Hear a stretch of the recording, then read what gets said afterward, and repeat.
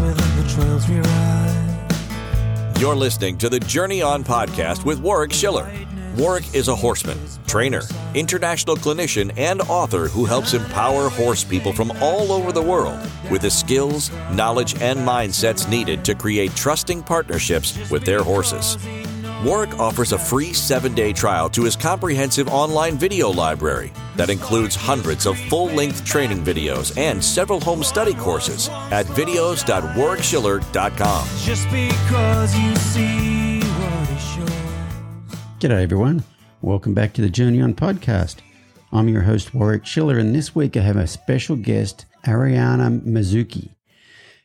Ariana, I got her name from a previous podcast guest, Kansas Carradine. So I had Kansas on the podcast last year and recently got to spend quite a bit of time with Kansas in Australia. And there's a lot more to Kansas than I got out of her on the podcast. And she told me that one of her really good friends, Ariana, would be a perfect fit for the podcast. And now that I've had the conversation with Ariana, Kansas was right. But I'm going to read a little bit about Ariana's bio before we get to the podcast here. It says Ariana is a master somatic coach, serial entrepreneur, zoologist, rancher, professional equestrian, raptor expert. When I say raptor expert, I mean expert in large birds of prey, artist and international spokeswoman. She's been developing business leaders, coaches, and healers since 1989. She's coached thousands of people from around the world who go on to achieve their own transformational goals. Her approach is original, direct, and deeply authentic. Ariana is a force of nature, which is why she is called into so many other leadership programs. As a pioneer in leadership development, with an emphasis on emotional intelligence, somatic awareness, and grounding in natural environments, she realized early on that nature, land, and being outside play an instrumental and unique role in helping people get in touch with who they are and what they care about.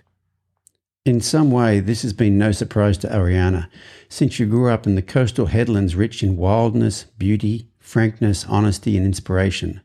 What she's learned through time is that all people, especially leaders, benefit from time in nature because it provides the answers for taking a new level of responsibility that one cannot glean from a stuffy conference room.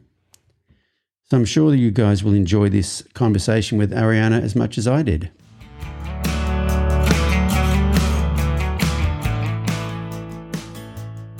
Ariana Mazzucchi, welcome to the Journey On podcast. Well, it's so great to be here with you, Warwick. Thank you for having me. This is going to be fun. You are one of those people that has a CV a mile long, and I was just looking at one. There's several places on the internet to find out your bio sort of thing, and I just looked at one that said master somatic coach, serial entrepreneur, zoologist, rancher, professional equestrian, raptor expert, artist, and international spokeswoman. That's like 3 lifetimes worth of achievements right there. It's a lot. I'm very creative. It sounds like it. And, on the podcast, what I like to do is not so much talk about what people do now, but figure out the path that led them there. I think that's where all the cool stories come from. But with you, I probably want to talk more about what you do, because I think that's the story. But can you give us the quick rundown on where were you born, where you grew up, that sort of thing? And then I kind of want to know how you kind of got to do all these things. Well, I grew up along the coastal Marin headlands in California, so just on the north side of the Golden Gate Bridge. And actually, I was born in San Francisco and lived right next to Golden Gate Park when I was an infant. So I grew up along the headlands. So my house where I lived was along the creek, which led, and I would walk up to 7 miles to this one stable when I started about 9 years old. I mean, I was riding horses before then along the creeks and stuff and in the valleys of Mount Tamalpais. And when I was about 9, I got my first horse at this stable. So I would walk up to 7 miles along the Estero up to the ranch, and then get on my horse and go to the beach. So I grew up riding along the beach and in the headlands before it was a public place. So the Golden Gate National Recreation Area already owned it, but it was still dairies, and the dairies one dairy was converted to a horse facility. But the public wasn't on there yet. So I was very fortunate to grow up on the back of a bareback, running around the hills by myself. And so the animals and the land became my teachers. The forest and the plants and the creeks were my, friends, and my teachers, and the ocean. So I just grew up in this really rich sort of wonderland, in a sense on my own, like in the sense of not being around a lot of people, but also full of friends, being more nature based. And I think I was also really very dyslexic. So I didn't really track in language, and I didn't really want anybody to know. It was like my secret. I was trying to not let people know that I wasn't really tracking a lot of times. And I was really struggled in school. And I just, going back and reviewing my life, I really saw how much I really relied on the energy of people and communication. And because I got to grow up around horses, that's how they live in the world, and that's how they perceive, and that's what they respond to. And so they were giving me a lot of confirmation and affirmation about what I was seeing and feeling, even though in the human world, there was a lot of incongruencies, so to speak, between the energy of what was happening and their energy, and then what they were saying. So I was just sort of the quiet student of that. And then went on to UC Davis and majored in zoology, and that's where I worked with the raptors. So I became a raptor specialist and helped rehab and release birds of prey like hawks, eagles, and owls, so that we could release them back into the wild. And I also worked in the non-domestic ward at UC Davis, which is all the animals that aren't cats or dogs or horses. And so that was alligators, snakes, birds, turtles, zoo animals, panthers, all kinds of things, and loved it. That was just really, again, in my world. But the wild animals that I grew up with, plus the ones I was helping to rehab, taught me the same lessons that the horses did. And at that time, it was my own little private world. I didn't really know how to express that or share that with anybody else. Because in college, this is interesting, in college, my biology teachers were telling us that animals don't have feelings. They don't feel emotions, they said. Like when the otters are playing and we're all laughing and smiling with joy watching them, they were saying they're not feeling joy. They're just doing what they need to do to survive. And I would get into sort of arguments with my professors, like, how could that's not, to the point of tears. Like, so I was being told in that system that these animals don't have feelings and they're not sensitive and sensate. And so I felt very alone, I guess, in a sense, but connected at the same time, to the natural world. And I was a pre-med and I was a pre-vet because I was supposed to be a doctor, and I didn't really want to be a doctor of people. So I thought I'll be a doctor of animals. So I did that, and I always took an art class to kind of keep myself sane. And then during college, I got to work at all these different horse ranches, which was great because I got to see a lot of different disciplines and different ways that people worked with horses.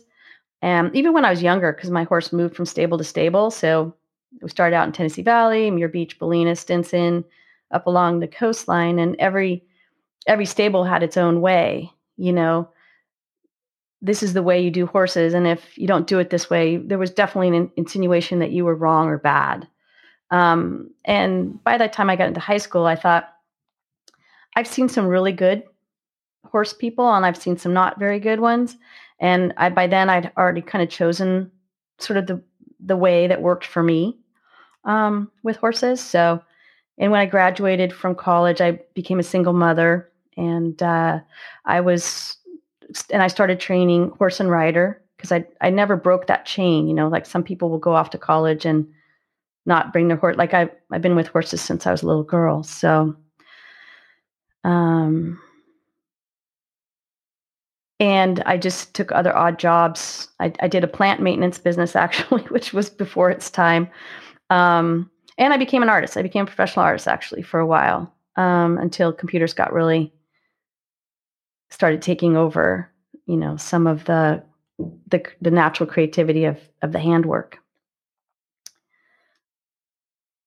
Can we go back to, well, I want to talk about UC Davis because, you're from California or you're from the US, so you spit that out and people know what you're talking about, but people from the other parts of the world, so UC would stand for University of California, and UC Davis is one of the preeminent veterinary schools in the US. And so it's interesting.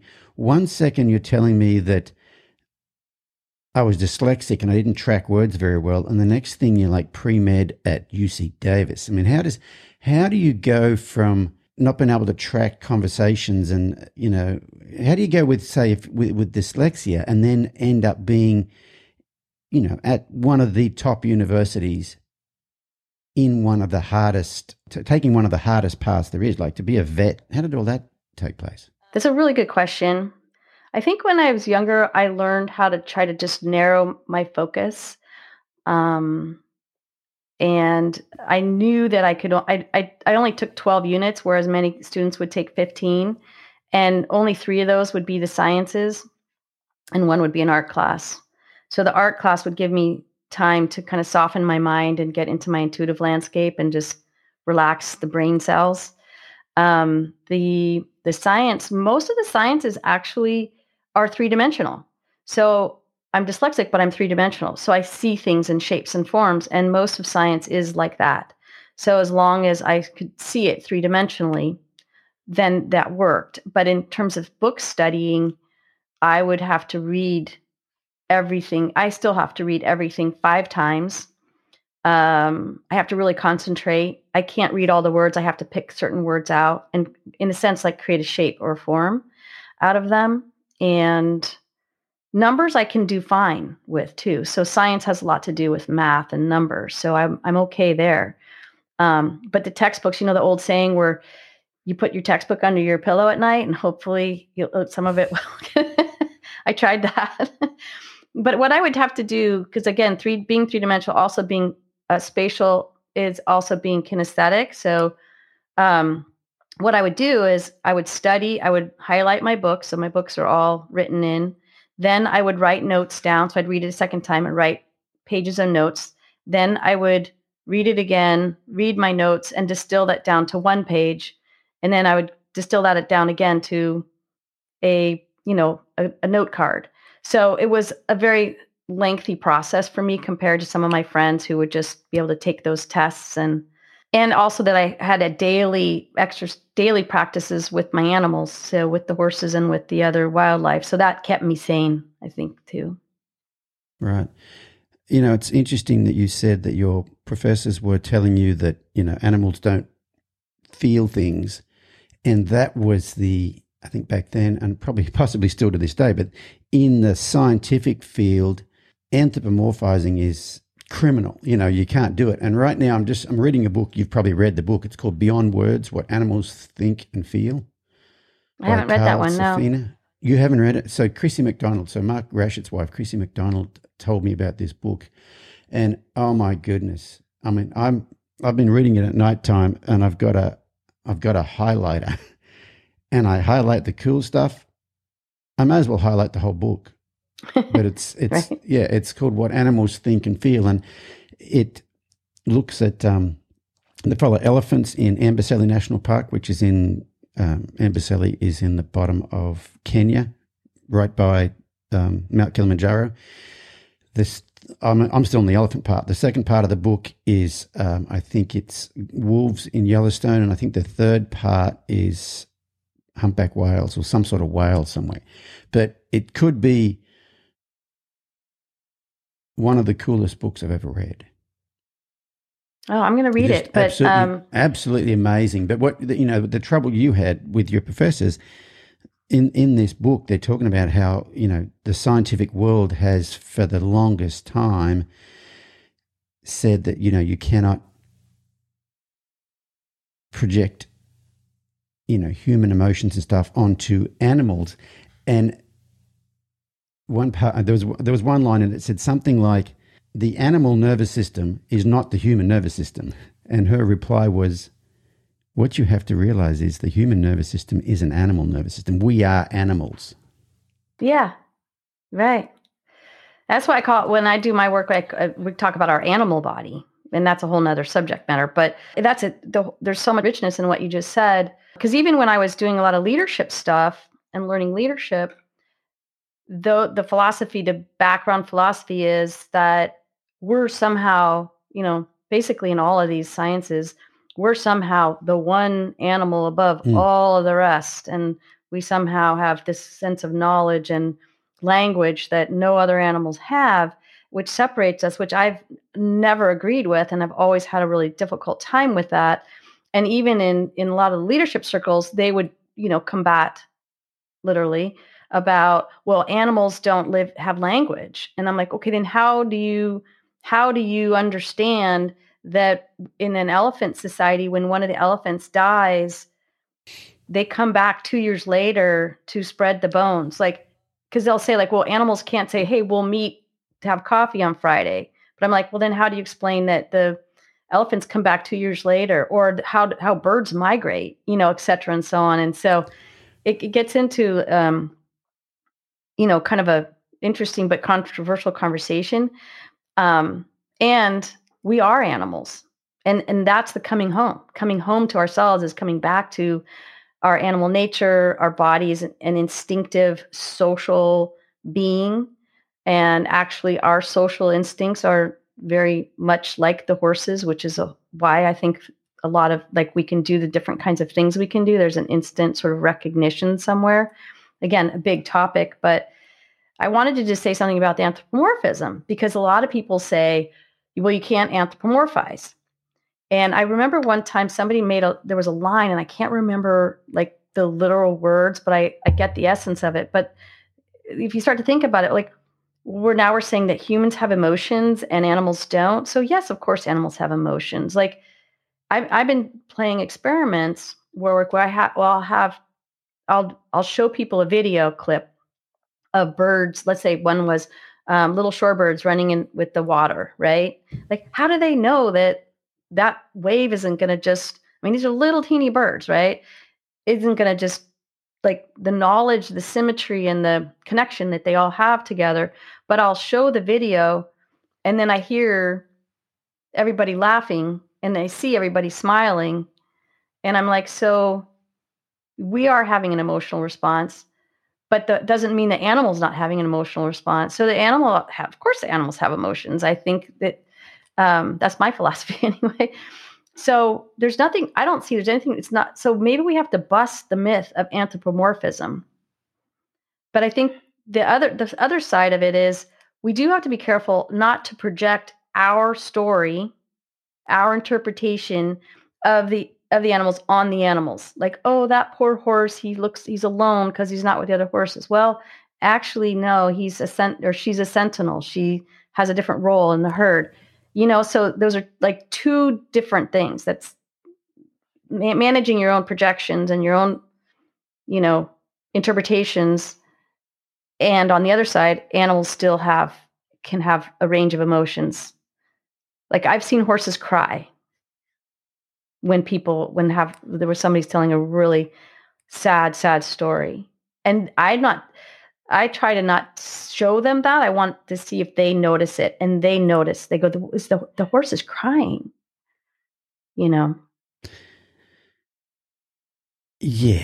The thing about, and I talk about this quite a bit at clinics, I say we're always told not to anthropomorphize, but what we forget, and in the umbrella of don't anthropomorphize, we forget to what I call mammalize, meaning we forget to say, that's a mammal, I'm a mammal, and we share the same nervous system, and the nervous system works exactly the same way. And so, is that a human emotion we're projecting onto that animal, or is that a mammal mammalian response to whatever's going on that we share with them. You know what I mean? It's and you know, and birds too. So ornithology and the fish, like and the lizards. I mean, like all those things too, right? So, and there is, thank goodness, growing scientific evidence that we do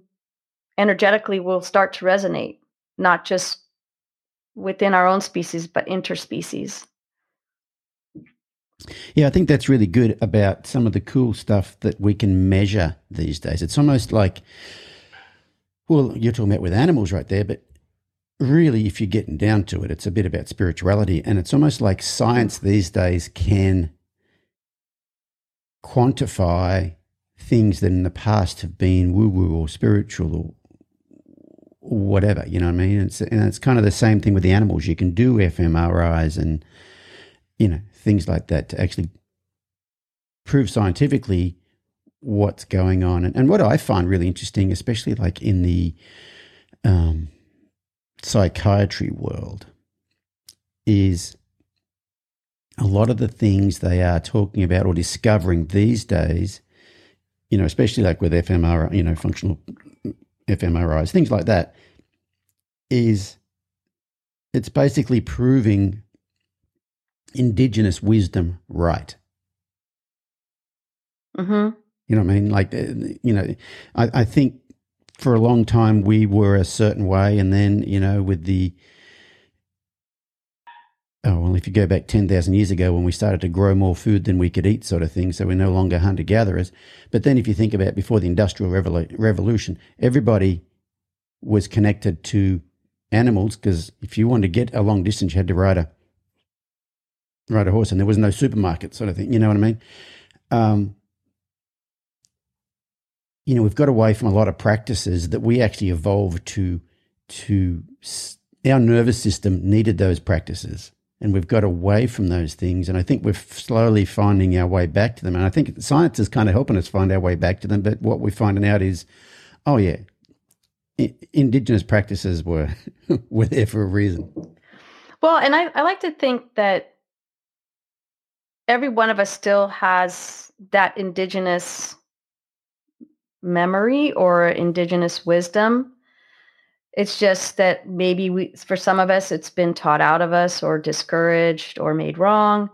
And we come from different cultures, but all cultures root back to the earth and that interrelationship, I keep wanting to bring up this book. Have you read David Abrams' The Spell of the Sensuous? Yes.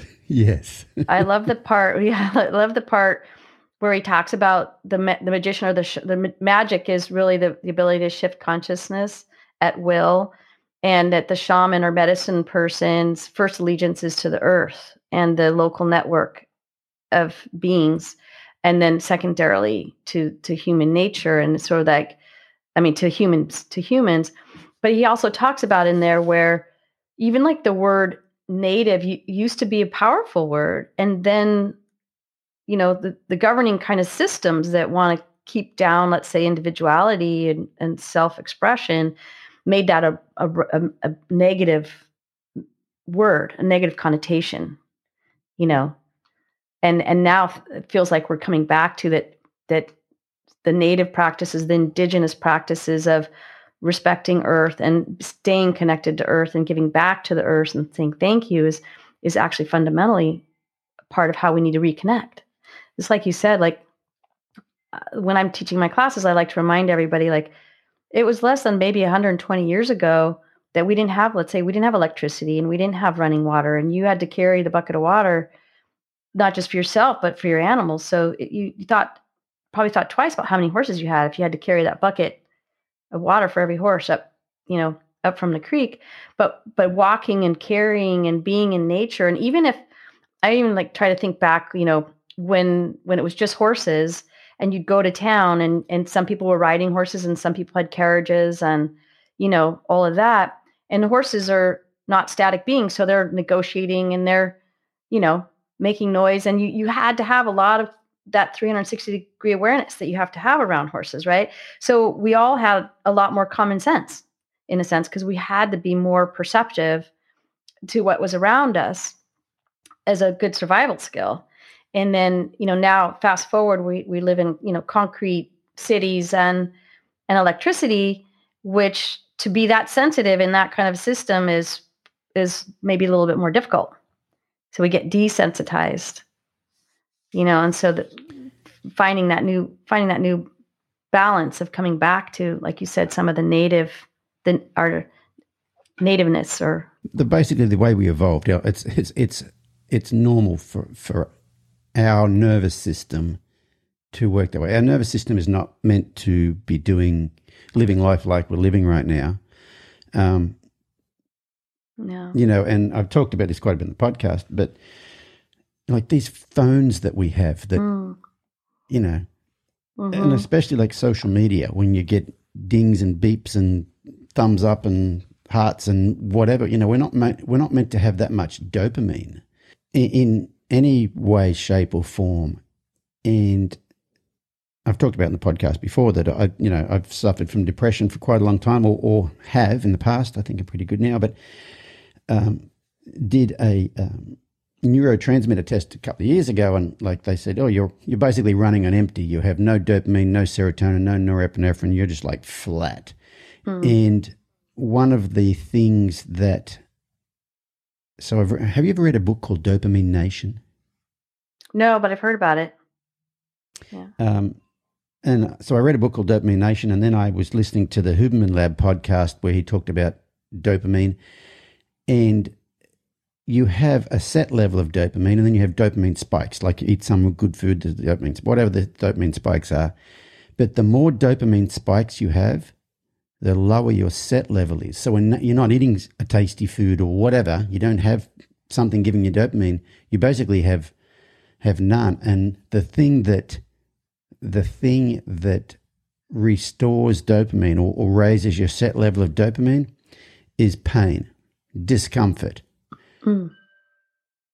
The way we used to live, to where we didn't have air conditioners and heaters and blah, blah, blah, blah. And so one of the things I've been doing for several years, my wife's really got into it now, is ice baths. So I just had one here a little while ago before we came on here. And in the Huberman Lab thing, they talked about ice baths and how much dopamine it gives you.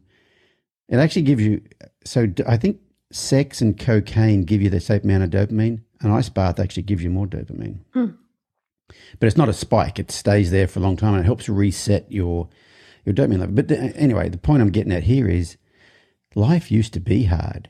We actually evolved to live in the elements and feel the heat and feel the cold and be good with it. And the more comfortable, we're trying to get to where life's easier, but I don't think life's meant to be easy. And that's where a lot of the mental health stuff comes from or whatever. And it's also, you spend a lot of time in your head versus in your body where you're supposed to be. And I do think that the horse stuff brings us back to that. And that's where I kind of want to go with our next bit of a chat. Quite a while ago, you founded Leadership and Horses and Equine Guided Education and Coaching. And this is, you've I don't know, you'd know, but you've got to be one of the people who've been doing it the longest, haven't you? Like this was in the 80s. There wasn't a lot of it right back then, was there?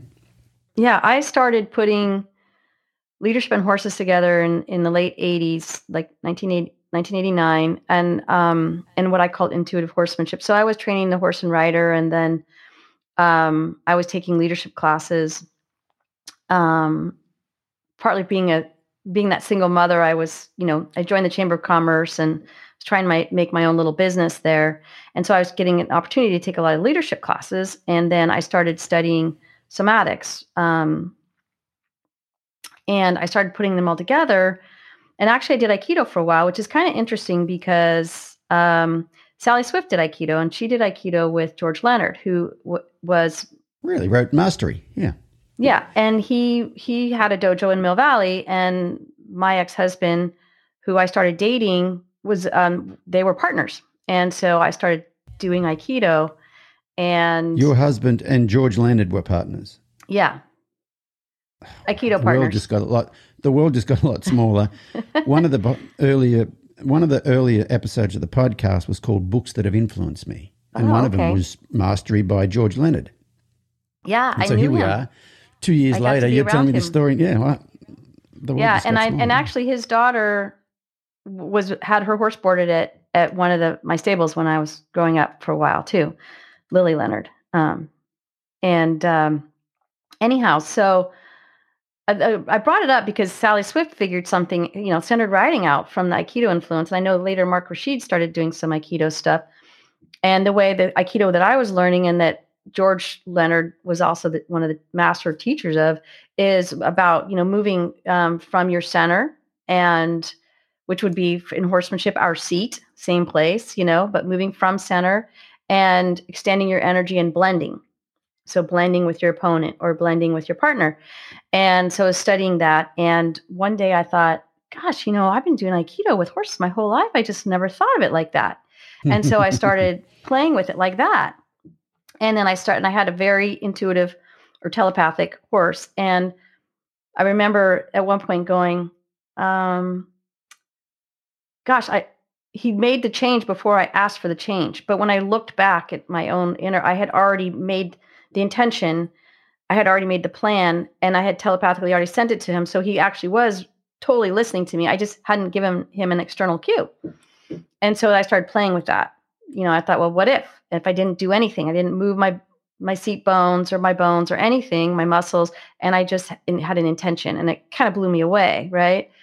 And so I'm doing all these things, and one day I was like practicing some the more you learn about leadership, it's really about your way of being, your presence. Do people trust you?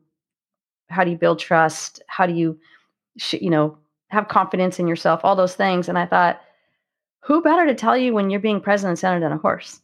The horse is always going to tell you. So I started bringing, by then I was working with, I had the Aikido students, there were somatic students, I had leadership, and I started bringing these people out to practice their awareness, basically. So moving from center, extending, blending. And at that time we were lunging horses, in a lunging circle. And it blew me away because the people were like, oh my God, this is what's happening in my real life. Like whatever was happening in the relationship with the horse, whether they really weren't centered, or they were being too aggressive, or they were having a lot of self-judgment, or they were too shy, or anything. It was just completely mirrored on the horse. And my goal was to not be practicing or training horsemanship. It was really about your own self-development, and so I didn't expect that. So I said, well, let's work with your real life issue or your relationship and see if we can make a change in that. And so that's how Leadership in Horses was born. And at first I used to call it Leadership Somatics and Horses. And you can imagine in 1989, like people were like, whatever. And like people were like, oh, Ariana, that's kind of, oh, that's nice, and then especially with all, in the horse training world with people I had grown up with that were also horse trainers. But I was just so fascinated with it, Warwick, I couldn't not do it. And so that work, and then that work evolved. And then in the late 90s, other people started coming out of the woodwork. So like Igala and EFMA and some of those kind of things. And I started thinking, well, to me, the horse does more than, this is just my opinion, does more than assist and facilitate. The horse is the process when we switch the coin. So there's two different worlds. There's horsemanship, and there's what I call equine guide education, or any other equine therapy type of thing so it's either like, there's a great definition of the rider in a European language, and I don't remember what it is. That's my dyslexia part. But I remember the quote, which is two definitions of the word rider. One is a person who uses the horse to get something done or go somewhere. And the other one who is a person who cultivates their self through their relationship with their horse. And so two different things. So I thought, and so I liked the word guide. I did a lot of word research, and I thought the word guide means to take one into unknown or unexplored territory, which is this different state of consciousness that we're kind of tapping into. And I liked the word. I also, at that time, that was like 1999. I liked that word because people had a pretty negative, sometimes people have a negative connotation of the word leadership because underneath, it's like the unconscious human interpretation is that leadership is a dominant subordinate system, and that to be a leader, you have to be more than, better than, or smarter than somebody else. And that's just not what it is in the animal kingdom at all. It's something that humans created, but it's not the essence and the true nature. And so I like the word guide, because when we're like training a horse or we're riding the horse, we may have to be the leader or the guide of the purpose and the direction. Like, this is where we're going, this is what we're doing. But the horse is always the guide of the psychospiritual realm. And I think any master of horsemanship finds themselves in that position at some point, where it's like, whatever I'm trying to do isn't working. I need to stop and I need to listen to the horse. And the horse is trying to tell me something. So either I'm not lined up in my true intentions, or I'm saying to do something, but I'm distracted. Or sometimes there's something with the horse. Like Kansas actually once made this line, and she actually wrote a poem about it. And it's, some horses not meant to ride.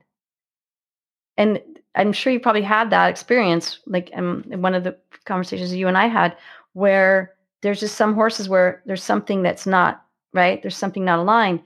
And so the guide, the psychospiritual, the horse is always the guide to that. So the horse will always be my teacher in that realm. And so we can trade hats. So it's a reciprocal relationship. So I like that word guide, because it creates that respect on both sides. And so then in 2004, I held 8 international conferences, and I brought everybody that was anybody at that point together, literally in person in California for a 3-day conference. And so, all the people that would be sort of the original, Linda Konoff, Barbara Rector, Lynn Thomas, David Harris, Gerhard Krebs, like all around the world. And we made a timeline on a wall. So we were in an old schoolhouse in the country, and we put this big piece of paper along the whole wall, and everybody put on the wall where they first shifted into this other kind of consciousness relationship with horses. So it wasn't that the first time they were a horse trainer, it was when they really started to get into whatever they call this other work that we do: equine guided, equine assisted, equine facilitated. And so that was really neat that we have that history chronicled. And, I think too, once you have an idea, it's either already out in the Ethernet of the energy Ethernet. Either you tapped into it, or you might have had the first idea of it, but it goes out in the airwaves. And so I'd say in like 1990, like Paul Hunting started doing a leadership with horses program on his own too. And it just wasn't until the mid 90s when the internet started to connect us together, where because people would start saying like, oh, who else is out there doing this kind of thing? So have you ever read Big Magic by Elizabeth Gilbert? Nope. Oh, because she's the one that wrote Eat, Pray, Love. But yeah, Big Magic is about the creative process, and that you actually manifest stuff out of the collective conscious, you know what I mean? Mm-hmm. And it sounds like there was a bit of that going on there. So it says on my notes here that you're a pioneer in the field of horses as healers and teachers. And you sound a bit like for me in the last 4 or 5 years, like doing clinics, I've been focused on relationship first, like working on relationship and communication before training. And so the good thing about doing clinics is I would get to work with 12 different horses every weekend. Yeah. And so you get to experience a vast range of horses, and you start to figure out what works and what doesn't and things like that. But anyway, I would experiment with stuff and like, oh yeah, this works. This is an idea that came to me working with horses. No one told me this. I didn't read it somewhere. But very soon after I figured it out, I'd read it somewhere. Somebody else has been doing it for a whole lot longer than I have. You know what I mean? It was pretty funny. Well, and instead, and in a way, it becomes affirming. Like, okay, good. I'm not crazy. I'm not the only one out there that thinks this, right? Yeah, I don't think at any point in time I considered I was crazy, because the horses were telling me this is a good idea. You know what I mean? This soothes my soul. This makes me feel better in my own body. This makes me more comfortable around people. This resets my nervous system. You see all the trauma responses kind of leaving them and things like that. So yeah, I was never worried about what anybody else thought as far as, oh, I don't think I'm crazy. I remember one time early on in this journey of this stuff, I was doing a clinic in somewhere in Wisconsin maybe, but I said into the microphone, I said, you know what? I'm getting into some weird stuff, but I'm not going to like put on an orange robe and shave my head and stand out here in the arena and chant unless I have to. Meaning, hey, whatever we got to do to help these horses feel right, better, I'm going to do it. Now, yeah, I'm not going to put on an orange robe and shave my head and chant unless I have to. Yeah. Well, that piece you said about the where I've been lately is helping people to build a new understanding of the word leadership. And really, I see it as that mathematical formula. So leadership equals relationship. That's all it is. It's just leadership is just relationship. How am I relating to myself, who I am, what I care about? How am I relating to others, which could be the horse? And then how am I relating to my world, the world, which is my values and my ethics and my destiny, my contribution.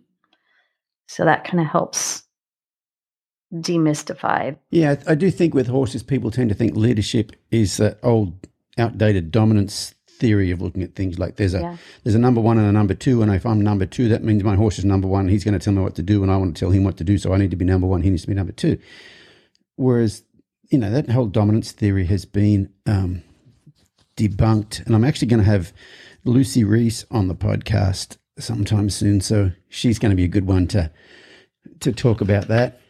But that's an old paradigm that everybody had with the horses. But yeah, it's more about it's a fluid thing. It's like a dance. It's a fluid thing. Like, when do I need to take over the leadership role? When do I need to hand it over to them and allow them to take over the leadership role?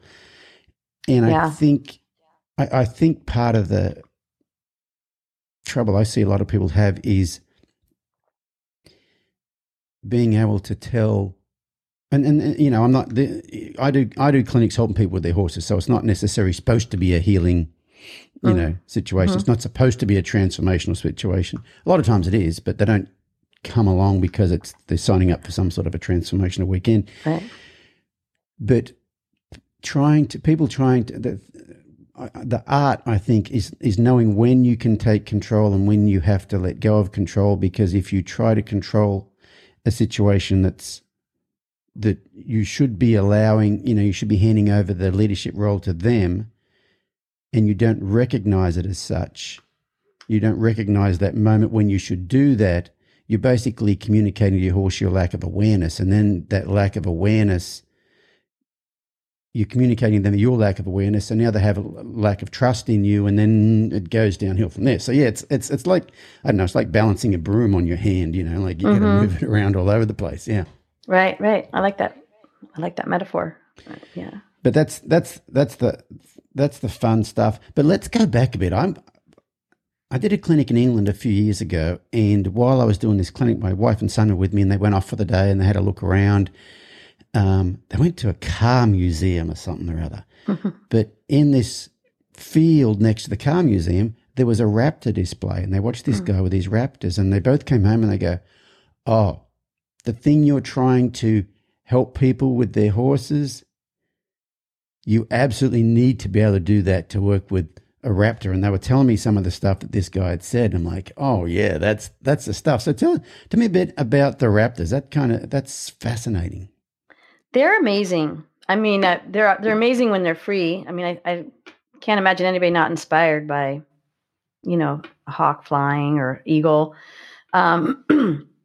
But when they've been wounded and in the rehab, I was always really amazed how they would allow us to take care of them.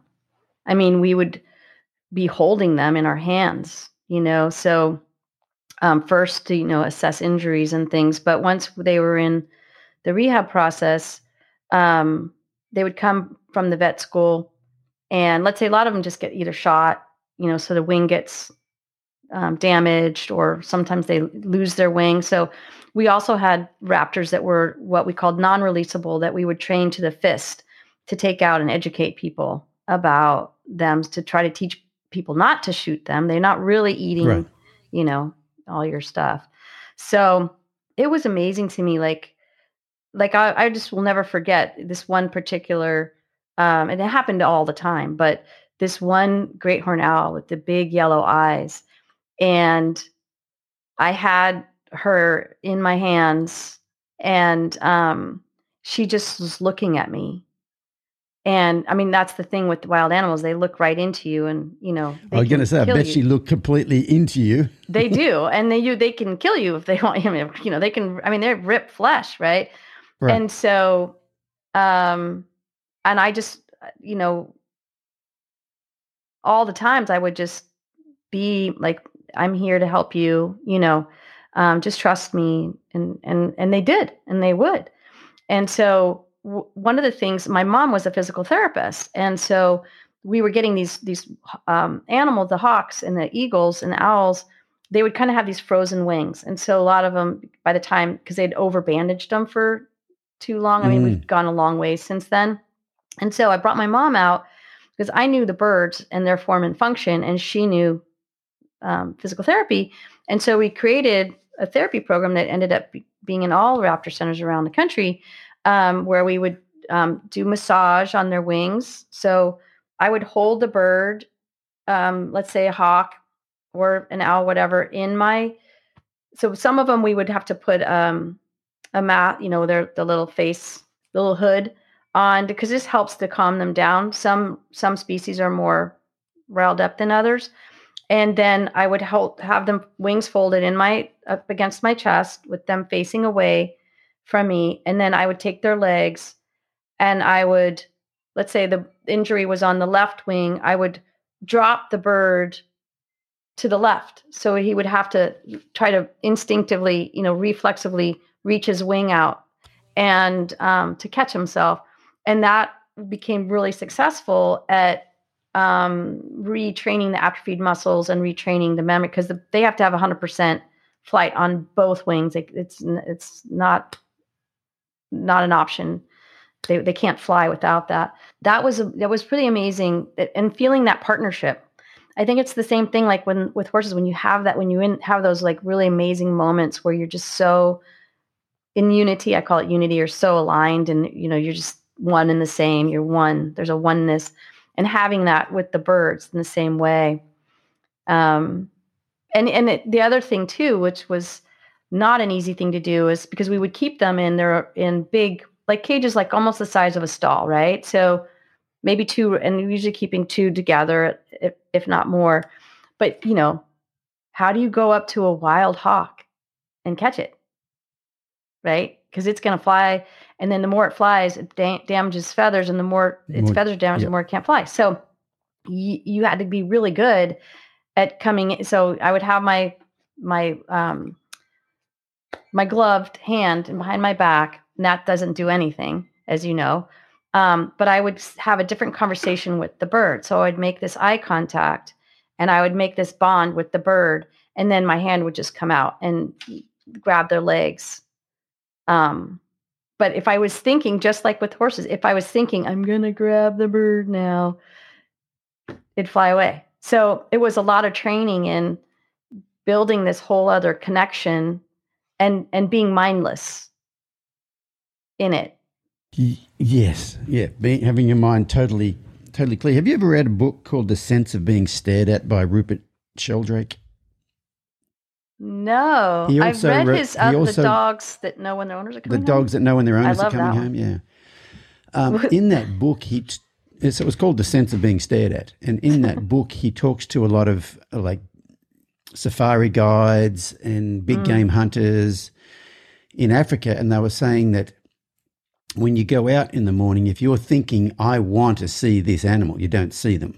Yeah. Especially hunters. Like if a hunter's saying, I want to, so they learn to keep their mind basically kind of clear. He also talked to US spies who were in Russia during the Cold War. And they're talking about when you are tracking someone else down the street, you cannot think about them. Yeah. You cannot look directly at them. You have to be aware of them in your peripheral vision, because if they are a spy, their little spidey senses are turned on like most animals are, and they can sense that you are staring at them. And I grew up on a farm in Australia, and we had sheep and wheat. And when it was lambing season, those ewes would lay down, and they have a hard time getting up when they lay down if they're full in wool or whatever. But the crows would land on them and peck their eyes out while they were giving birth. Mm-hmm. And so now they can't see and they're going to die. But the crows would eat their eyes. And so Dad, if he was either out on a horse or out on the motorbike somewhere just checking on sheep and he saw crows, he'd go home and get a rifle because he's going to come back and shoot the crows. And he said, whenever I had the rifle, I never saw any crows. And he always thought the crows could tell what the rifle was. But after I read that book, I'm like, no, it's your intention. Mm-hmm. They can tell, they can sense your intention. You only carry the rifle when you're looking to shoot crows. And I was like, oh, yeah. So that just flipped that switch about that story that the crows can see you carrying the rifle. He never carried the rifle unless he was going to shoot crows. So, yeah. No, I remember once, like outside the back door, there was, maybe 20 or 30 quail. And my husband at the time thought, oh, I'm going to get my gun and I'm going to go get some quail. And so he left the room and I watched the quail, and literally he wasn't even back with the gun or anything, but literally they were all like, they kind of looked at each other and they kind of looked at the house and they kind of like, I think we better get out of here. And they kind of like, and they were gone. By the time he came back, they were gone. But I saw it in action. I saw him going, no. Yeah, and that's the stuff that fascinates me these days, is the natural world, how it works and how we need to get back to it. There's a really good book I read a few years ago called, oh God, what's it called? I can see the name. It's got two words and I can't think of them right now. But in that book, they talk about a tribe, a West African tribe called the Anglo-Ewe tribe. I almost had the word. I almost had the title of the book come back to me. The Anglo-Ewe tribe, and they say we have 9 or 10 senses, apart from the 5 that we consider senses. And one of the senses is the sense. They think balance is one of our senses because it aligns us with the exact center of the earth. Mm-hmm. But another one of their senses is what they call sesesalame. And sesesalame translates into English as feel with the flesh from the inside out. Mm-hmm. And that's like our sense of intuition. That's like our, reading energy. That is that sort of thing. And that it's a normal part of what they do, and they don't try to drum it out of their children. You're supposed to have that. Mm-hmm. And so imagine, can you imagine how we would all be if society embraced that and was talked about, and, at school it got talked about. You know what I mean? I think we would have a lot more compassion. Yeah. For ourselves and for other people. There's a book that you would like. It's called The 13 Senses. And it's a Mexican-American author, Victor Villaseñor. He also wrote, I think, Rain of Gold, which beautiful, beautiful book. But this one was about his grandparents who came into the United States. And so the 13 senses is the men have 6 and the women have 7. And together they make up the whole. I thought that was kind of fascinating. And being on the coast, and when I'm working with people with the horses, I try to encourage them to explore that we have more than the senses that we've been told we have. I mean, it can even be the ions in the air and feeling the weight of the air or the lightness of the air or the water molecules in the air. Like that's a sense. And, there's wherever our cultures or regions are, like for me, it's like the wind tells me different things, right? Or the ocean. But like for people in snow, like there's different kinds of snow.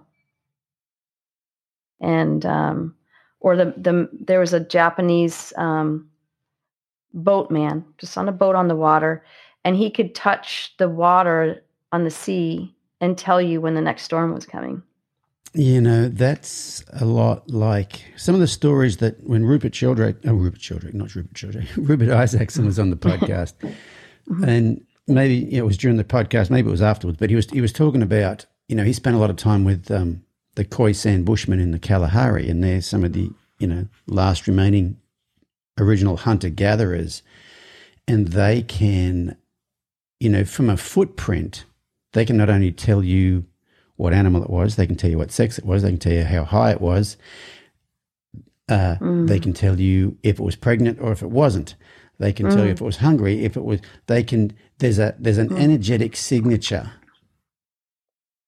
that's left there that if you know how to read that signature, you can get a lot more information out of it. And that's the stuff that fascinates me these days. And I'm not sure if it's a chicken or the egg thing. Like, do we have to heal to get those senses back, or will trying to unravel those senses heal us? You know what I mean? I don't know. It's kind of a chicken and I don't even think that you ever have to answer that question. That could just be an open inquiry, right? It kind of doesn't matter which one started the other.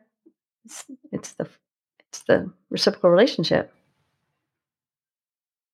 Yeah, no, I don't think it matters. But the more aware, or the more somatic stuff, you know, you're really into somatic things. You're a master somatic coach. And, you know, for me, I told you off air that I read a Brené Brown book that said, you know, you can't selectively suppress emotions. If you suppress the lower ones, you automatically suppress the higher ones. And that took me on a journey of trying to figure out how to get those higher ones working,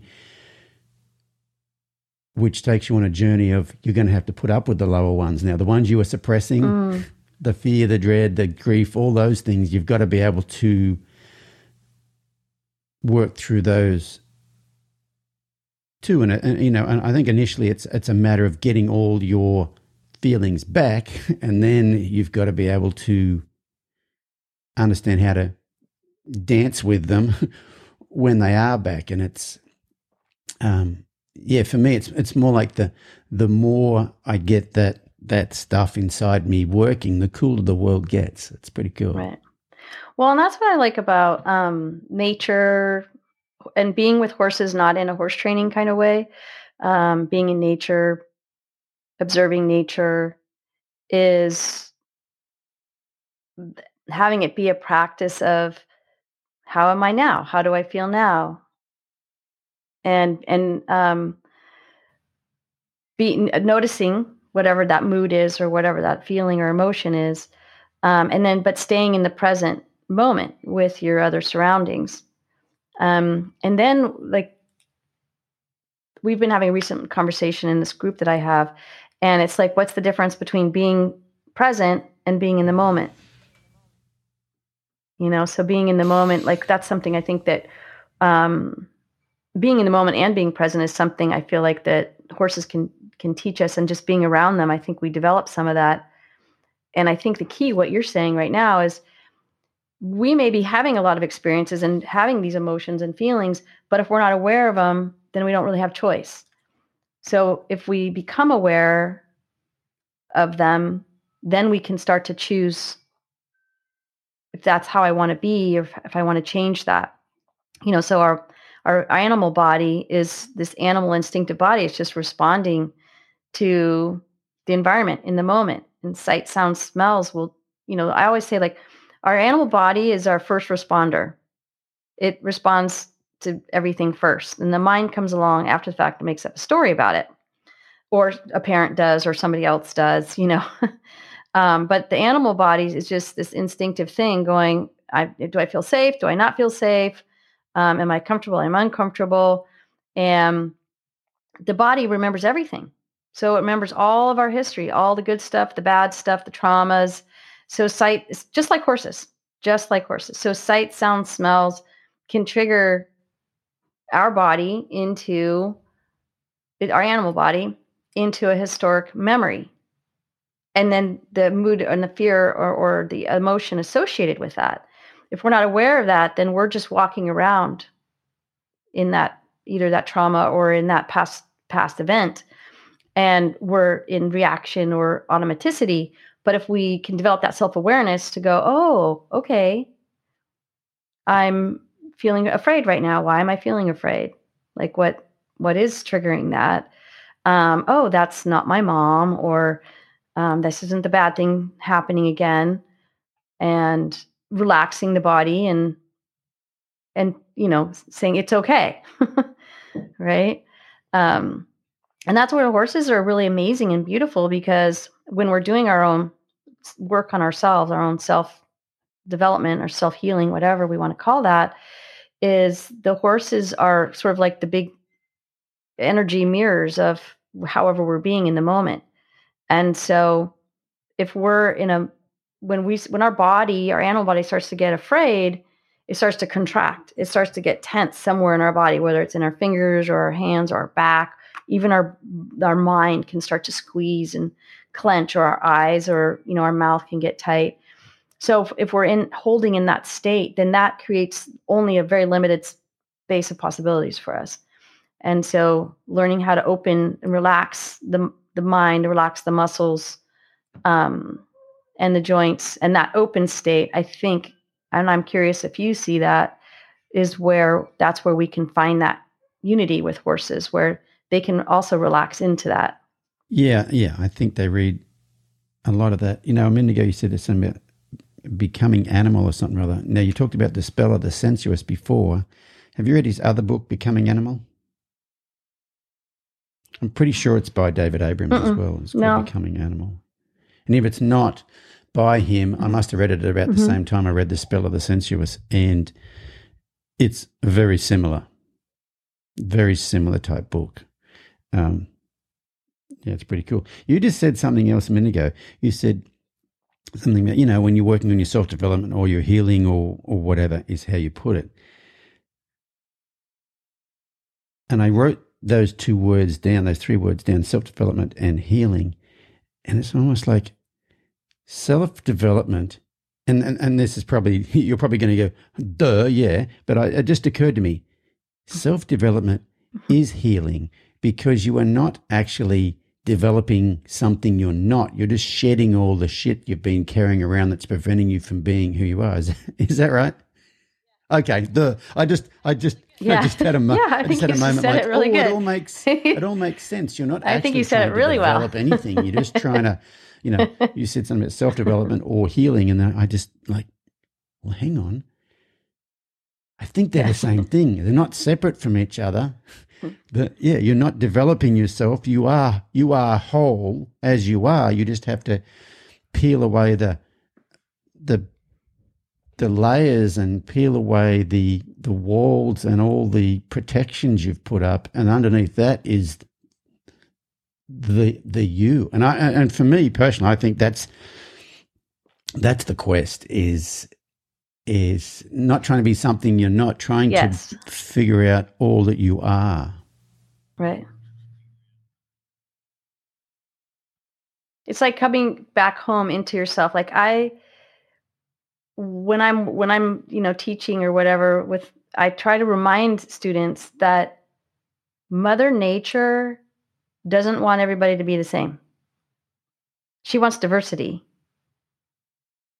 So we're each born with a unique way of seeing, perceiving, expressing, and it's trying to come back home to that unique expression of who I am, who you are, which then feeds and contributes to the whole. But we sometimes we do get pigeonholed by family or other people's expectations or shoulds to be something else. And so I just know so many people, we sort of walk away from some part of ourselves, and then we hit that point where we have to try to walk back to ourselves or come home to ourselves. and it's each person's individual journey of that. I feel like it's an intuitive process. It's not a formulaic process. Yeah, well, I know it's a bloody long process, but anyway, I'm enjoying the journey. What else does it say here you've been? So tell me about the art. You were a professional artist for a while. What medium did you work in? Well, I actually work in a lot of different mediums, and I used to feel kind of self-conscious about that because people are like, what's your medium? And I'm like, well, let's see, where do I start? I do love just pen and ink and sumi painting, which is Japanese painting, brushstroke. So the sumi painting is very meditative, and the artist, you have one stroke and you can't just go fix that line. So you're either in the groove of where you want to be and the story you want to tell, or you're not, kind of thing. So sometimes I might have to do 15 or 20 just to loosen myself up enough to get the one image that I'm trying for. So I really love it for that. It's because it has to come from the inside out. It can't come from your fingers or your hand or even your shoulder. It just really has to come through you. And it's kind of like we were talking earlier about looking at the birds and being with the birds, or seeing the birds singing to me singing to the birds. It's like, it's the same thing. So I do love those mediums, and I do pastels as well. So for a while I was a graphic designer. And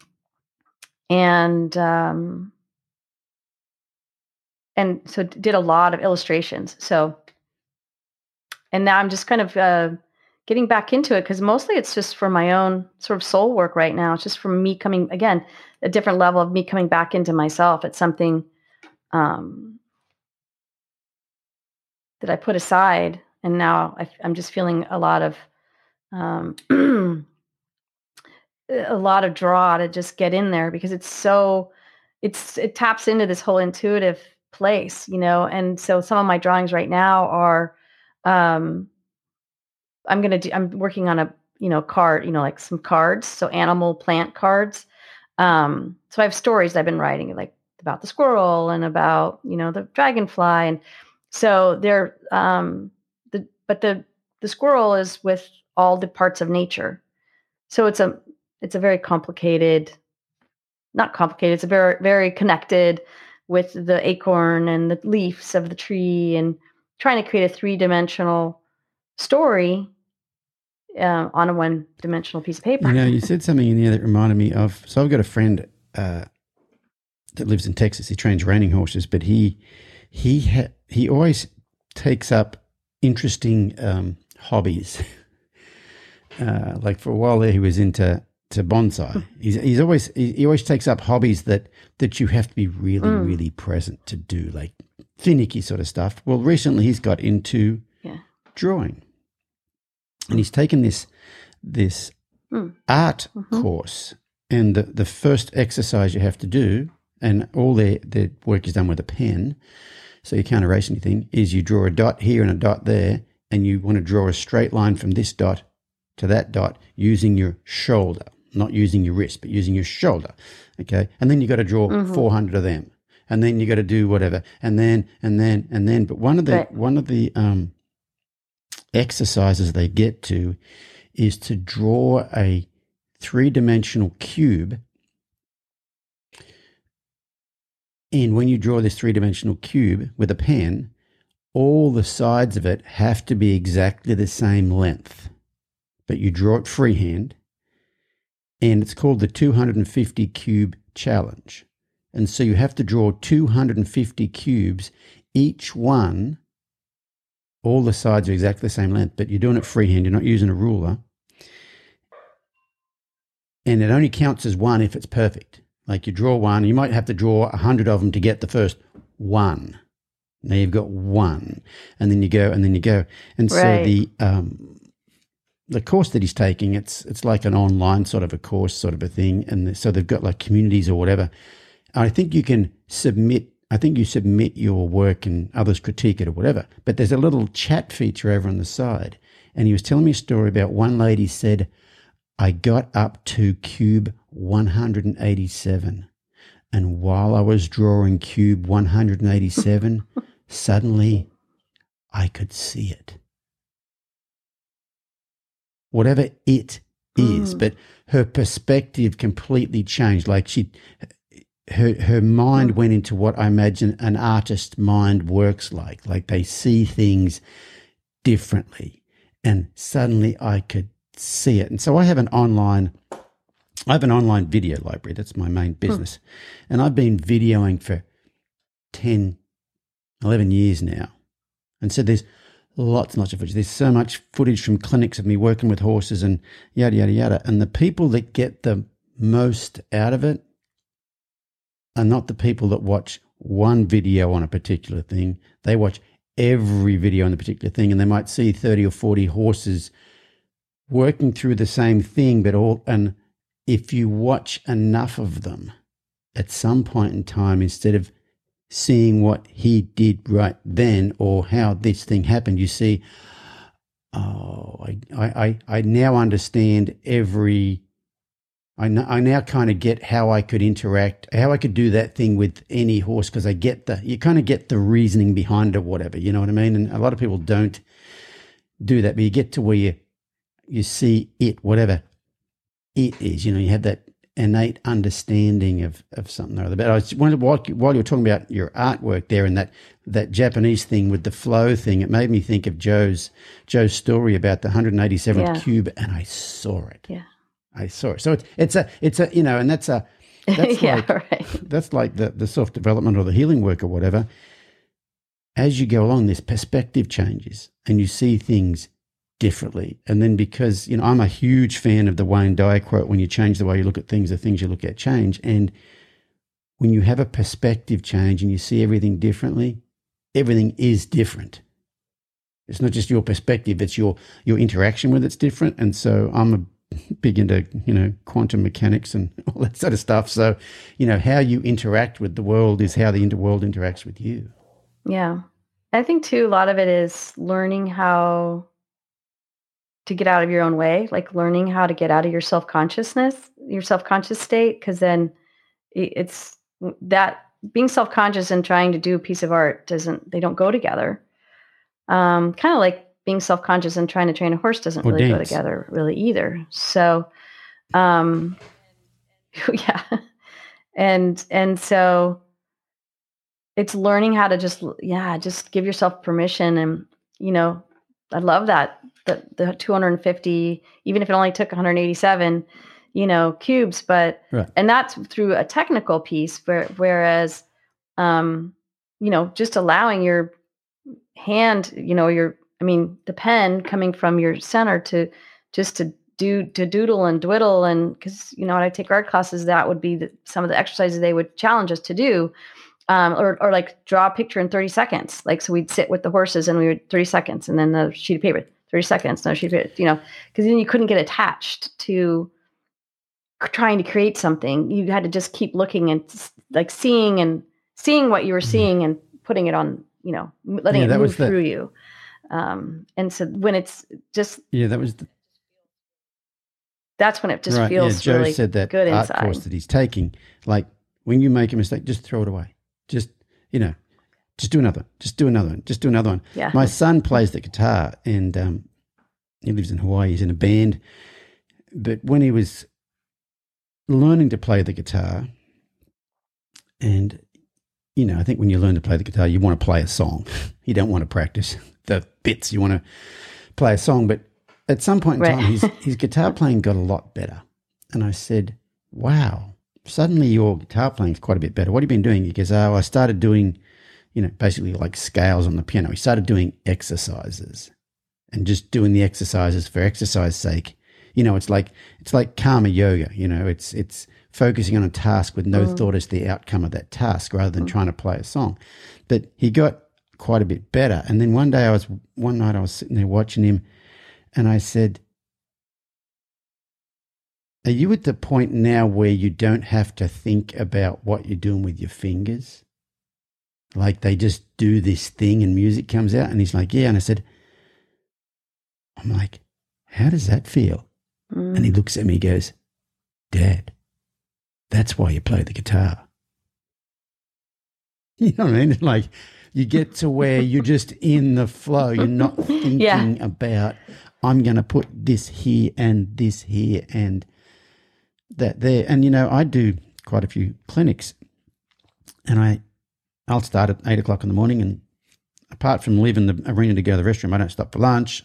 I drink water, but I don't eat lunch. You know, people go, you must have an iron constitution. Like you're out there all day and you don't get tired, and, you know, you must be just good at pushing through discomfort and yada, yada, yada. I'm like, time stands still when I'm out there. When I'm working with a horse in front of a crowd of people and I'm narrating what I'm saying, like if I'm just working with a horse at home, I can daydream and stuff because I'm proficient enough with the horses that it'll still work and I can kind of be but when I'm narrating what's going on, explaining what's going on to a group of people while I'm working with the horse, I'm not 3 seconds ago, I'm not 3 seconds ahead, because I can't be.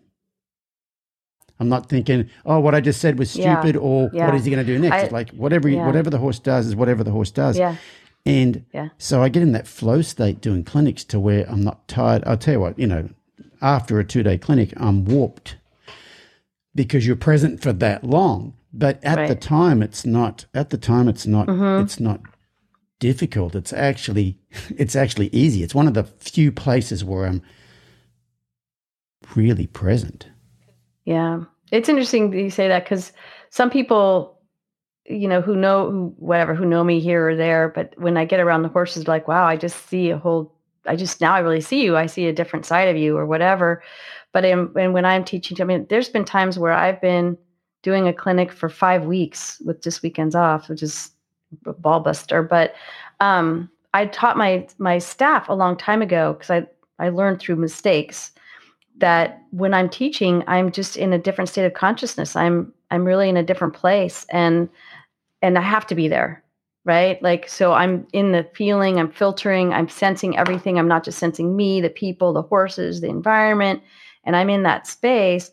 And so I've learned to tell my staff, like, when I'm teaching, don't come up and ask me if I want to have a seat over here. Just put the seat over there. Or if I want some water, just bring some water. But don't ask me questions, because it pops me out of that place, especially with my dyslexia. So then I get like, what? Like, and I get disoriented. And so I've learned to tell them that, you know, it's like, just, and if you have a question about, you know, which horse or something, you know, I'll let you know. And then, or like, ask me later, like take notes and we can talk about it after class, kind of thing. But I've learned that too. And I really lose my appetite too. Like you said, like I do try to stay hydrated. But yeah, I can be out there all day, standing all day. But I've had to learn too, though, not everybody can do that. So I'm starting to see that, I have to be a little bit more considerate of, because we'll be out all day, literally, of some of the people, in terms of they can't stand all day. You know, like, do I bring them a seat? I always give people every perfect permission to, like, take care of yourself. Like, if you need to go use the restroom, if you need to, like, get a water, or if you need to, you know, like, you know, because they're not always holding the horses. Like a lot of times when we're working like that, the horses are loose in the arena and we're in there with them or something. So it's not, you know, as active. But you have to be so in that groove, right? You have to be in that state of consciousness where it's not just what you're seeing and hearing. You know, it's a lot of these other senses. Yeah, I used to do doing clinics. I used to have everybody out. You know, I used to have 12 people all day, and then for a few years I went to 6 people for half a day each, and now I have 3 people for 2 hours, and I get so much more done because they can't. Most people can't stay hooked for that long, and so they get to come in and be as present as they can and working things, and then they go and have a let down. You know what I thought I might do? I might start asking you some of these questions that you chose. I've got to flip my page over where I've written down the 13 senses. I like the sound of that book. Okay, so you've probably maybe already answered some of this, but the first question you chose is, if you could spread a message across the world, one that people would listen to, what would that be? Or your favorite quote? Or I think what it would be is, I think one of the things that I've kind of been awakened to in the recent years is that the importance of giving back to the earth and to nature, that we do a lot of taking. So we do a lot of, I mean, not everybody, but some people, like, I think a lot of people do it even if they don't even recognize that they do it, but like, please help me. And it could be God, Great Spirit, it could be angels or whoever it is that you're asking for some assistance, you're asking for some help. But what I've been seeing is that you also have to give that back. Like it has to be reciprocal. And so when we're doing anything we do, but I'm going to put it in the in the specifics of healing. So if we're healing other people, so one of the things I saw was like in my work that I do, I mean, I'm really helping people to move through some transformation, right? Crossing over into or crossing back into themselves or wherever they're going. And then I just saw that it's not enough to just work with the somatics of the person. We have to work with the person in relationship to the whole natural world of nature around them.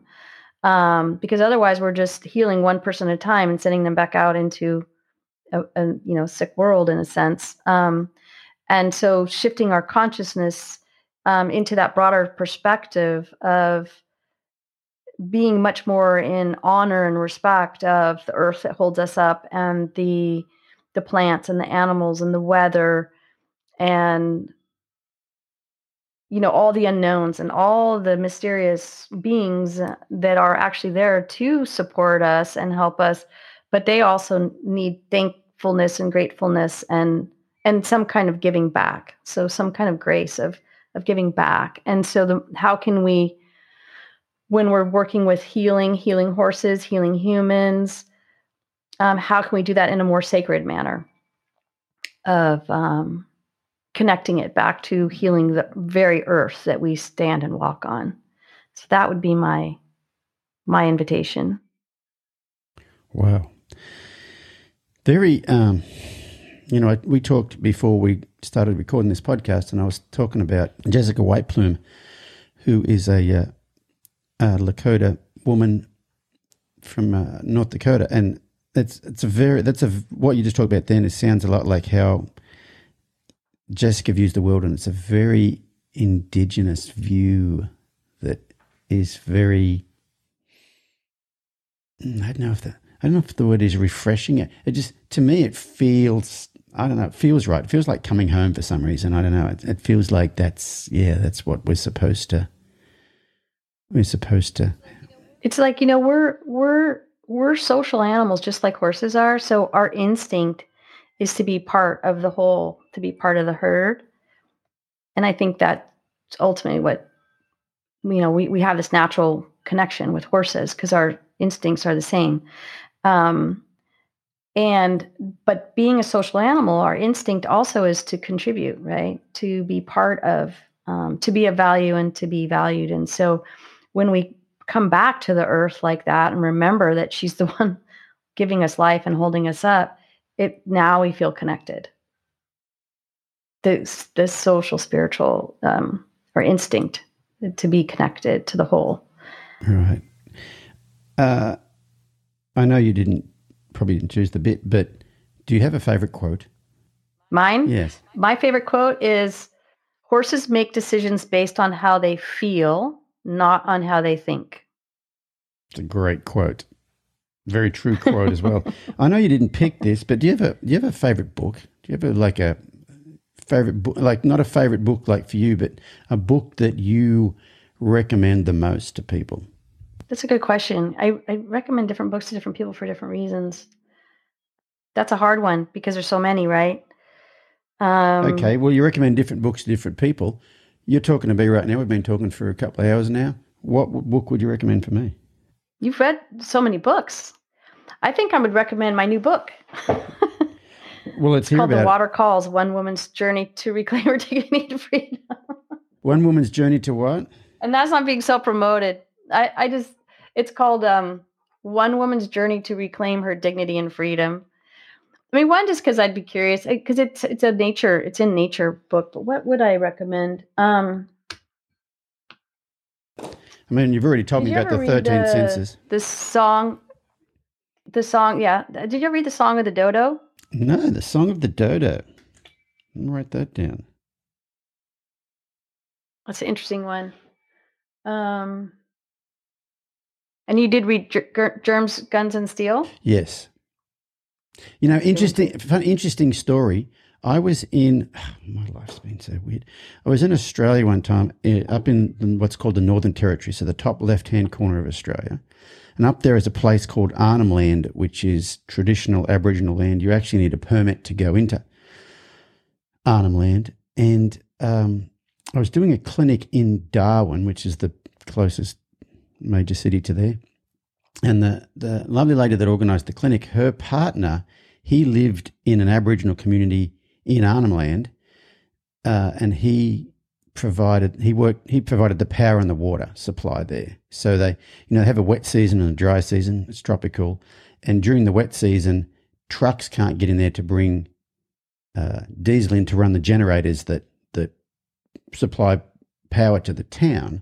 And so they had, I think he can store 1 million litres of diesel there for the wet season. So there's a river you got to cross to get in there. It's a tidal river that's called Cahill's Crossing, and you've probably seen it because it's where all the crocodiles, there's lots of huge big crocodiles hanging out there, and every once in a while someone's car will get washed off the thing and they've got to get rescued away from the crocodiles. Anyway, long story short, we normally white people can't stay in Arnhem Land overnight, but we stayed in the house of this guy that was at. Anyway, so there's a hill from where we were staying. Look out so the front door, there's a lagoon and there's this rocky outcrop behind that. And we were signed up to take a tour with one of the local Aboriginals of this hill and look at some rock art, some ancient rock art. So we go to the little we book it in one day. We go to the little cultural centre the next morning. We're supposed to be leaving at 9 o'clock, and we go in there and they say, oh, the guy's late or something or other. Just wait around a bit. So my wife and son and I walk outside, and there's a couple of people sitting at this seat, white people, sitting at this little seat. And I walked past them and I said to Robin, that guy looked like Peter Garrett. So Peter Garrett was the lead singer of Midnight Oil. Okay. And after Midnight Oil has got back together, but for a while there, Midnight Oil stopped being a band, and Peter Garrett went into politics. And when he was in politics in Australia, he was the leader of the Greens Party, and he was the Minister for the Environment and the Minister for the Arts, I think. Anyway, so I said, they look like Peter Garrett. And Robin said, well, go and see if it is him. And I said, it wouldn't be him. So anyway, I turned around and walked up to this guy, and as I'm walking up to him, I look at him like, oh my God, that's Peter Garrett.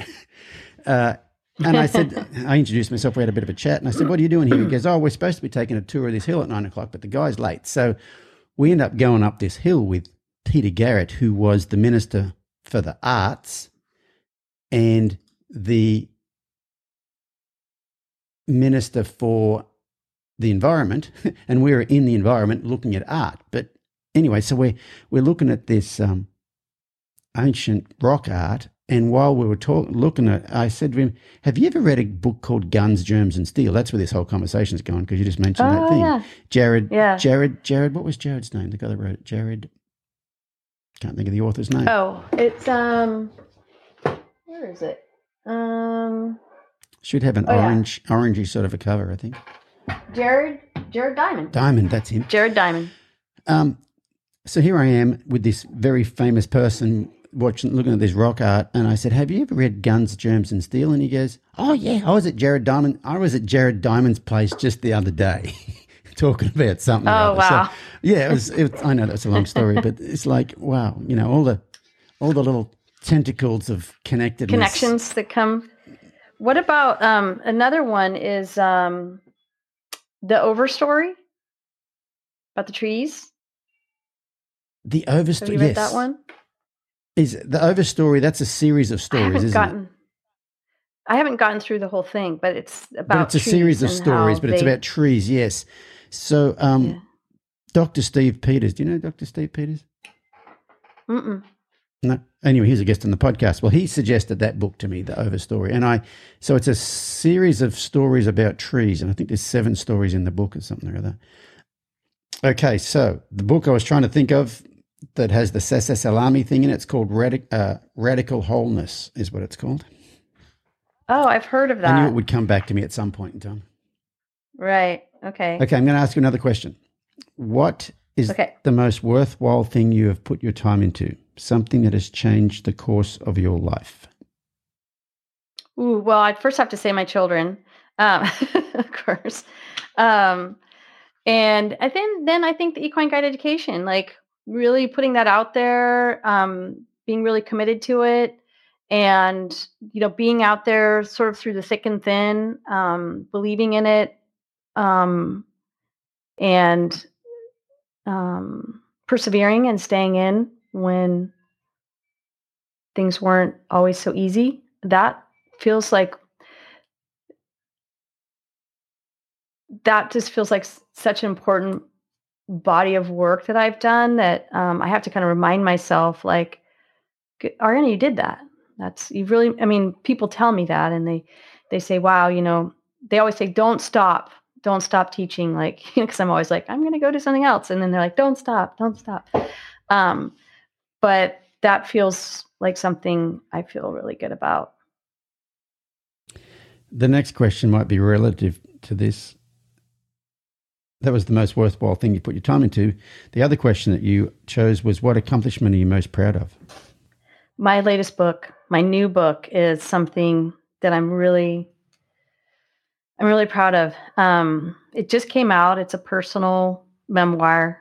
I've been writing it for 16 years, and it's very vulnerable, and I'm proud of myself for letting myself put it out there. And once again, that was called... And writing, even writing, huh? Once again, your latest book is called... It's called The Water Calls. I'll send you a copy. Oh, thank you. The Water Calls. And it's one woman's journey to reclaim her dignity and freedom. And it just got 5-star reviews from Reader's Favorite. 5 separate reviews. Very cool. Super excited. It has my illustrations in it. It has poems. And it's written in the third person. So it starts as me as a little girl by the creek and all that. And then it's all Emma's relationship with nature. And there's either a horse or a coyote or ravens in here. Sheep, because I've been a sheep rancher also. And it was just me. So it's got a lot of nature, the lessons from nature in it, basically. And it's a personal journey. And at the end of each chapter, there's me coming back into first person now as in my, and looking back on that time in my life and what was either challenging me or what was I struggling with, or what did I see or not see. And then there's opportunities and contemplations for the reader, so they can do some of their own journaling. And then there's time in nature. So there's go out in nature and talk to a tree or talk to a rock or have a little tea party with your other self. Wow. Sounds amazing. At the creek. Yeah. Sounds amazing. The next question you chose was, what have you changed in the past 5 years that has helped shape you who you have become? You know what it is? At first I was like, why did I ask for that? Yeah, that's what I was thinking. Like, hey, you're going to go, like you don't want to answer this question. You chose these questions. I could answer all your questions. I mean, they're all good ones. You know what it is learning how to self-care and learning how to be more, not to be more gentle and to be more, to offer more. I'm a very loving person, but I feel like to be a little more upfront about it. Not so much tough love, but and so to me, I'm really into like this concept of kindness, and then the self-care. Um, and the self-love. I had to learn that. I've had breast cancer, and so that was kind of the big lesson I had to learn. And so the last 5 years has been a commitment to self-care, but to loving myself, because that's not something I was doing. So, and then by doing that, then I can be an invitation to other people to do the same thing. Because I think we're usually the most critical we criticize ourselves probably more than other people criticize ourselves. Yeah, I was going to say that loving yourself thing is pretty hard for most people. Next question is, what advice would you give people about to enter your occupation? And first, before you answer it, you have to explain what you think your occupation is. Okay. Well, when I was thinking about that question, occupation, I mean, one is being, it's a good question, right? One is, I mean, whether you're a horse trainer, whether you're an equine guided educator, or some version of incorporating horses into the healing arts, and also, or being an artist or a raptor writer. expert. So kind of, huh? Or a raptor expert, in case there's a whole bunch of people out there who want to get into the line of raptor expert. Right. So I think that I would say, well, one, don't worry about your competition. So don't compare yourself to other people and to what they're doing. And to trust yourself, trust what you see and what is compelling you to want to do the work that you do and to make the contribution that you want to make. I also thought, finding a group or a teacher or a mentor as well, so that you're connected. And that can be nature. It doesn't have to be a human being, right? So it could be whatever we call like the higher source, or your other allies, whatever those are. And just really, like I said, trusting your own intuition about what you see possible and what you want to bring forward.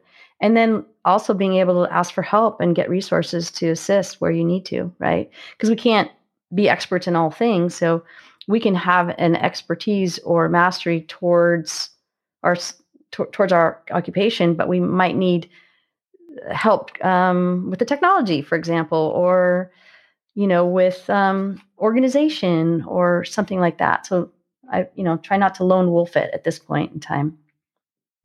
You said, you can't be an expert in everything, even though your bio says you are. So, I'm okay, but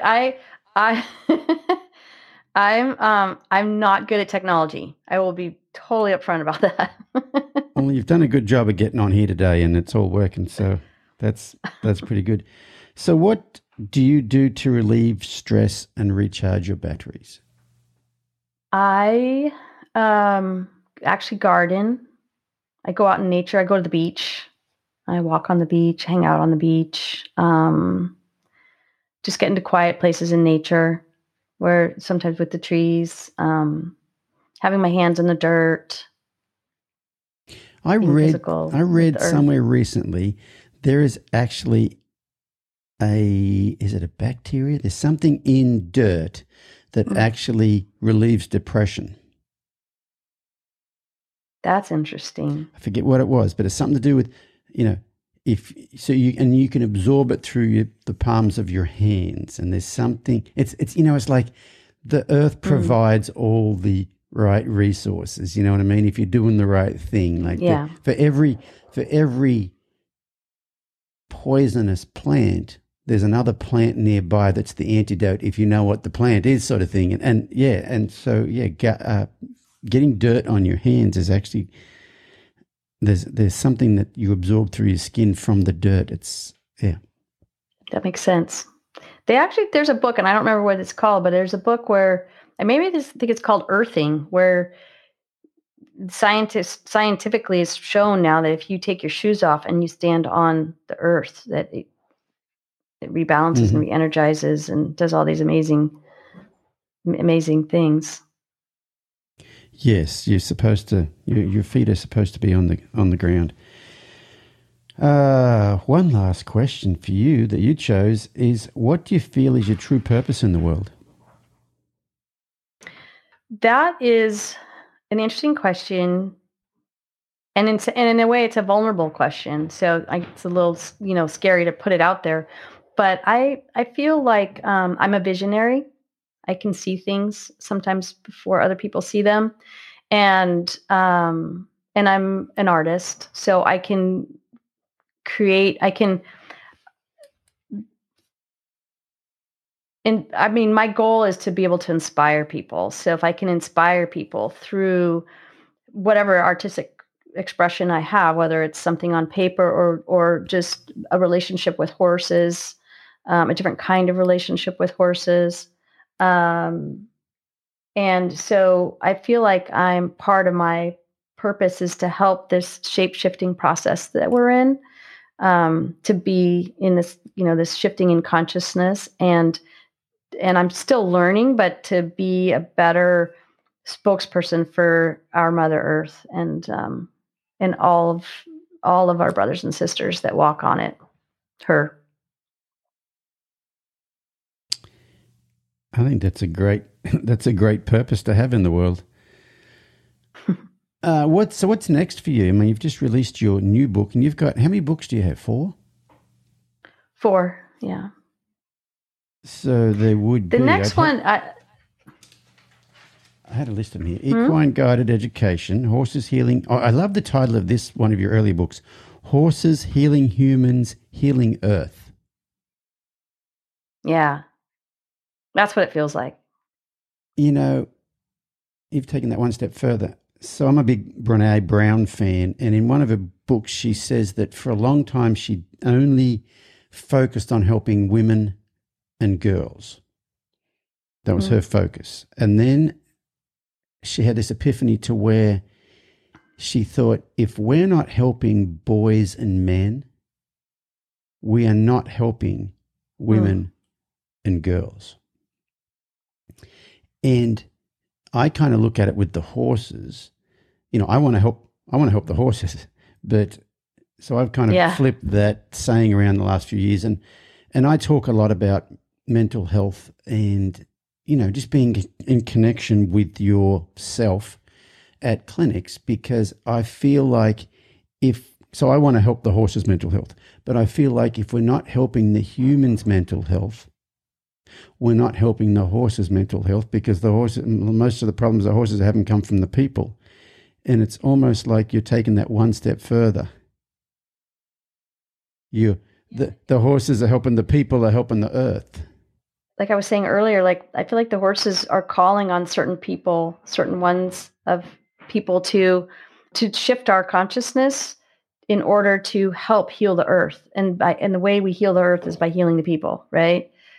Because we're the ones that can actually change. We're the ones that are also causing a lot of the problems, right? But we're also the ones that have the ability to make the changes. And the horses, I mean, hummingbirds and other animals are probably calling too, but the horses, there's something, because they're so big and they're so visible and they're kinesthetic, there's, and they're archetypal, right? So, I mean, I can't imagine a person who's not awed by a swiftly moving horse, right? So they just have a certain kind of presence for us that we listen to. Well, yeah, I think that's very true. But I think the other thing is most people aren't passionate about a butterfly. You might see a butterfly and go, yeah, that's beautiful, but you don't need to change to observe the butterfly. Whereas the horses, right? You know what I mean? Like, I love horses. I want to be around horses. I want to ride horses and not die. Okay, well, you might need to change how you view the world a little bit. You might need to be a bit more in control of you. You might be a bit more in touch with you. You know what I mean? I think the horses are, like, I hear it from people all the time, like, oh, doing the work that you do with horses has helped, me doing the work has changed my relationship with my husband or my kids or my co-workers or my boss or whatever. And And that change only happened because these people were passionate about getting on with horses. You know, they've been married to the same man for 25 years, but they haven't made the change to make their relationship better. They haven't put that work into that, but I'll put it into the horses. And then it's like the rest of humanity kind of reaps the benefits from it. Well, and I'll pull off of that. Like, people will change themselves for the horses before they will for themselves, and for other animals too, but definitely for the horses. And sometimes I'll invite people to do, like, what if you thought about that person as if they were a horse? How would that shift your perspective of them? Wow. And then all of a sudden a whole new world opens up, like, oh, that person's a horse. They're a little afraid right now, or they're not feeling secure, or they need a little something different. Yeah, that's a good way. Good way of looking at it. And the horses are so giving, right? They're so generous and giving, and lacking in judging. They're not judgmental. That's, I think, one of the biggest things I've learned from them. Yeah, I think they will let you treat them however you feel you need to treat them, and they'll kind of put up with it. But but they will start to challenge you in different places to where there's the opportunity for growth right there. There's the opportunity to change how you go about things or the way you look at things. Mm-hmm. Right. Every time too. Not one person, not a person is spared from that. Yeah. No. I always say they always give you a little slice of humble pie. Yeah. Are you continuing on the same path you've been on, or do you see yourself in the future? Like, are you still following the path you've been on, or you feel like you're starting to morph? You know, because I think these days the conversations are different, meaning what used to be kind of a bit out of mainstream, especially with what you do, is now becoming more mainstream. I was just in Australia at a big horse expo, Australia's biggest horse expo. I was presenting that, and had so many people come by the booth who were in the equine-assisted field, either equine-assisted learning, equine-assisted psychotherapy, like so many of them. And it's just, and hearing their stories were amazing, but it's, you know, it's not unusual these days. So do you feel like you're going to still keep doing what you're doing, or you got something new on the horizon? Like, oh, I'd like to try this. Well, it's interesting that you asked that, because, by the time I call the marketplace, by the time the marketplace catches up, I'm kind of already off starting, right. Starting on a new path. So, I will still teach my equine guided certification program through Skyhorse Academy, although I have a new program director who's really going to start to take a lot of that responsibility on, to really free up my time to do the what's next thing. And so, yeah, I'll still keep teaching that. I am getting more and more curious about, I'm so excited now that this is starting to be a conversation that we can have even in a horse expo, because it wasn't really, they weren't really that open to it 15 years ago or so. So I'm kind of curious about getting back into it that way, and continuing conversations with you and people like you, towards this larger arcing vision of opening our awareness, and how can we help save the Mother Earth? That's really, I feel like, helping one person develop their own awareness will hopefully help them awaken to being more in connection with, either it's just the community or the surroundings or the earth itself, whatever range that any person finds themselves in. So I'm really excited I'm actually working on my next book, which will be much more whimsical, stories from nature, and just looking for, I'm feeling compelled and sort of pushed by my whatever great spirit and my allies or whatever to, try to become a more expanded spokesperson for not just horses, but horses, plants, animals, the earth, and just kind of trusting that path. And so far, it's working. that whatever the next stone I'm supposed to step on will appear to itself. So I'm in the game, and I'm open and ready to keep moving forward and bringing my curiosity and my passion and my excitement for living. Well, that's forward. awesome. I think I think people like you are out there doing great things in the world and actually changing the world for the better and making the world a better place. So thank you for doing that. Thank you. Thank you for doing that too.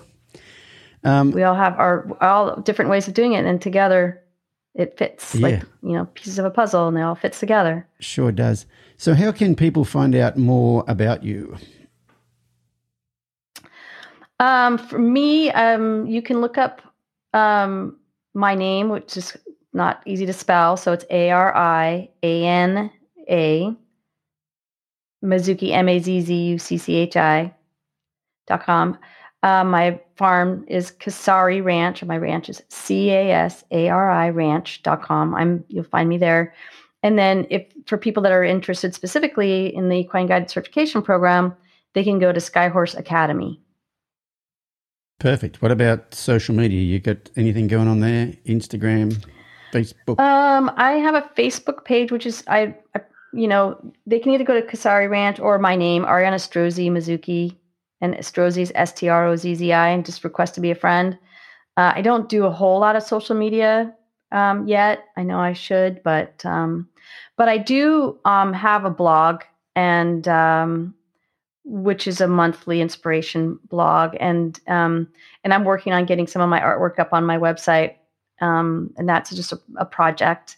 But I think CasariRanch.com would be the place to if somebody wants to be on my email list and see what I'm up to, that would be the place to sign up. Perfect. Where is the blog? Because I want to scurry off and read it right now. It's a page. It says blog. That's on not all my blogs are. Is that on your website? It's on my CasariRanch.com. Okay. Yeah, and not all of my essays are on there right now. I have to, because I just switched web platforms, so I have to get some of them on there. There might be some on the Skyhorse Academy as well, but that's my project right now, is just to narrow in to make all that a little bit more accessible for people. Yeah. Perfect. Well, thank you so much for joining me on the Journey On podcast. It's been such a pleasure chatting with you and getting to know a bit more about you. It's been my pleasure too. Thank you so much for having me. And you guys at home, thanks so much for listening, and we'll catch you next time on the next episode of the Journey On podcast. Thanks for being a part of the Journey On podcast with Warwick Schiller. Warwick has over 850 full-length training videos on his online video library at videos.warwickschiller.com. Be sure to follow Warwick on YouTube, Facebook, and Instagram to see his latest training advice and insights.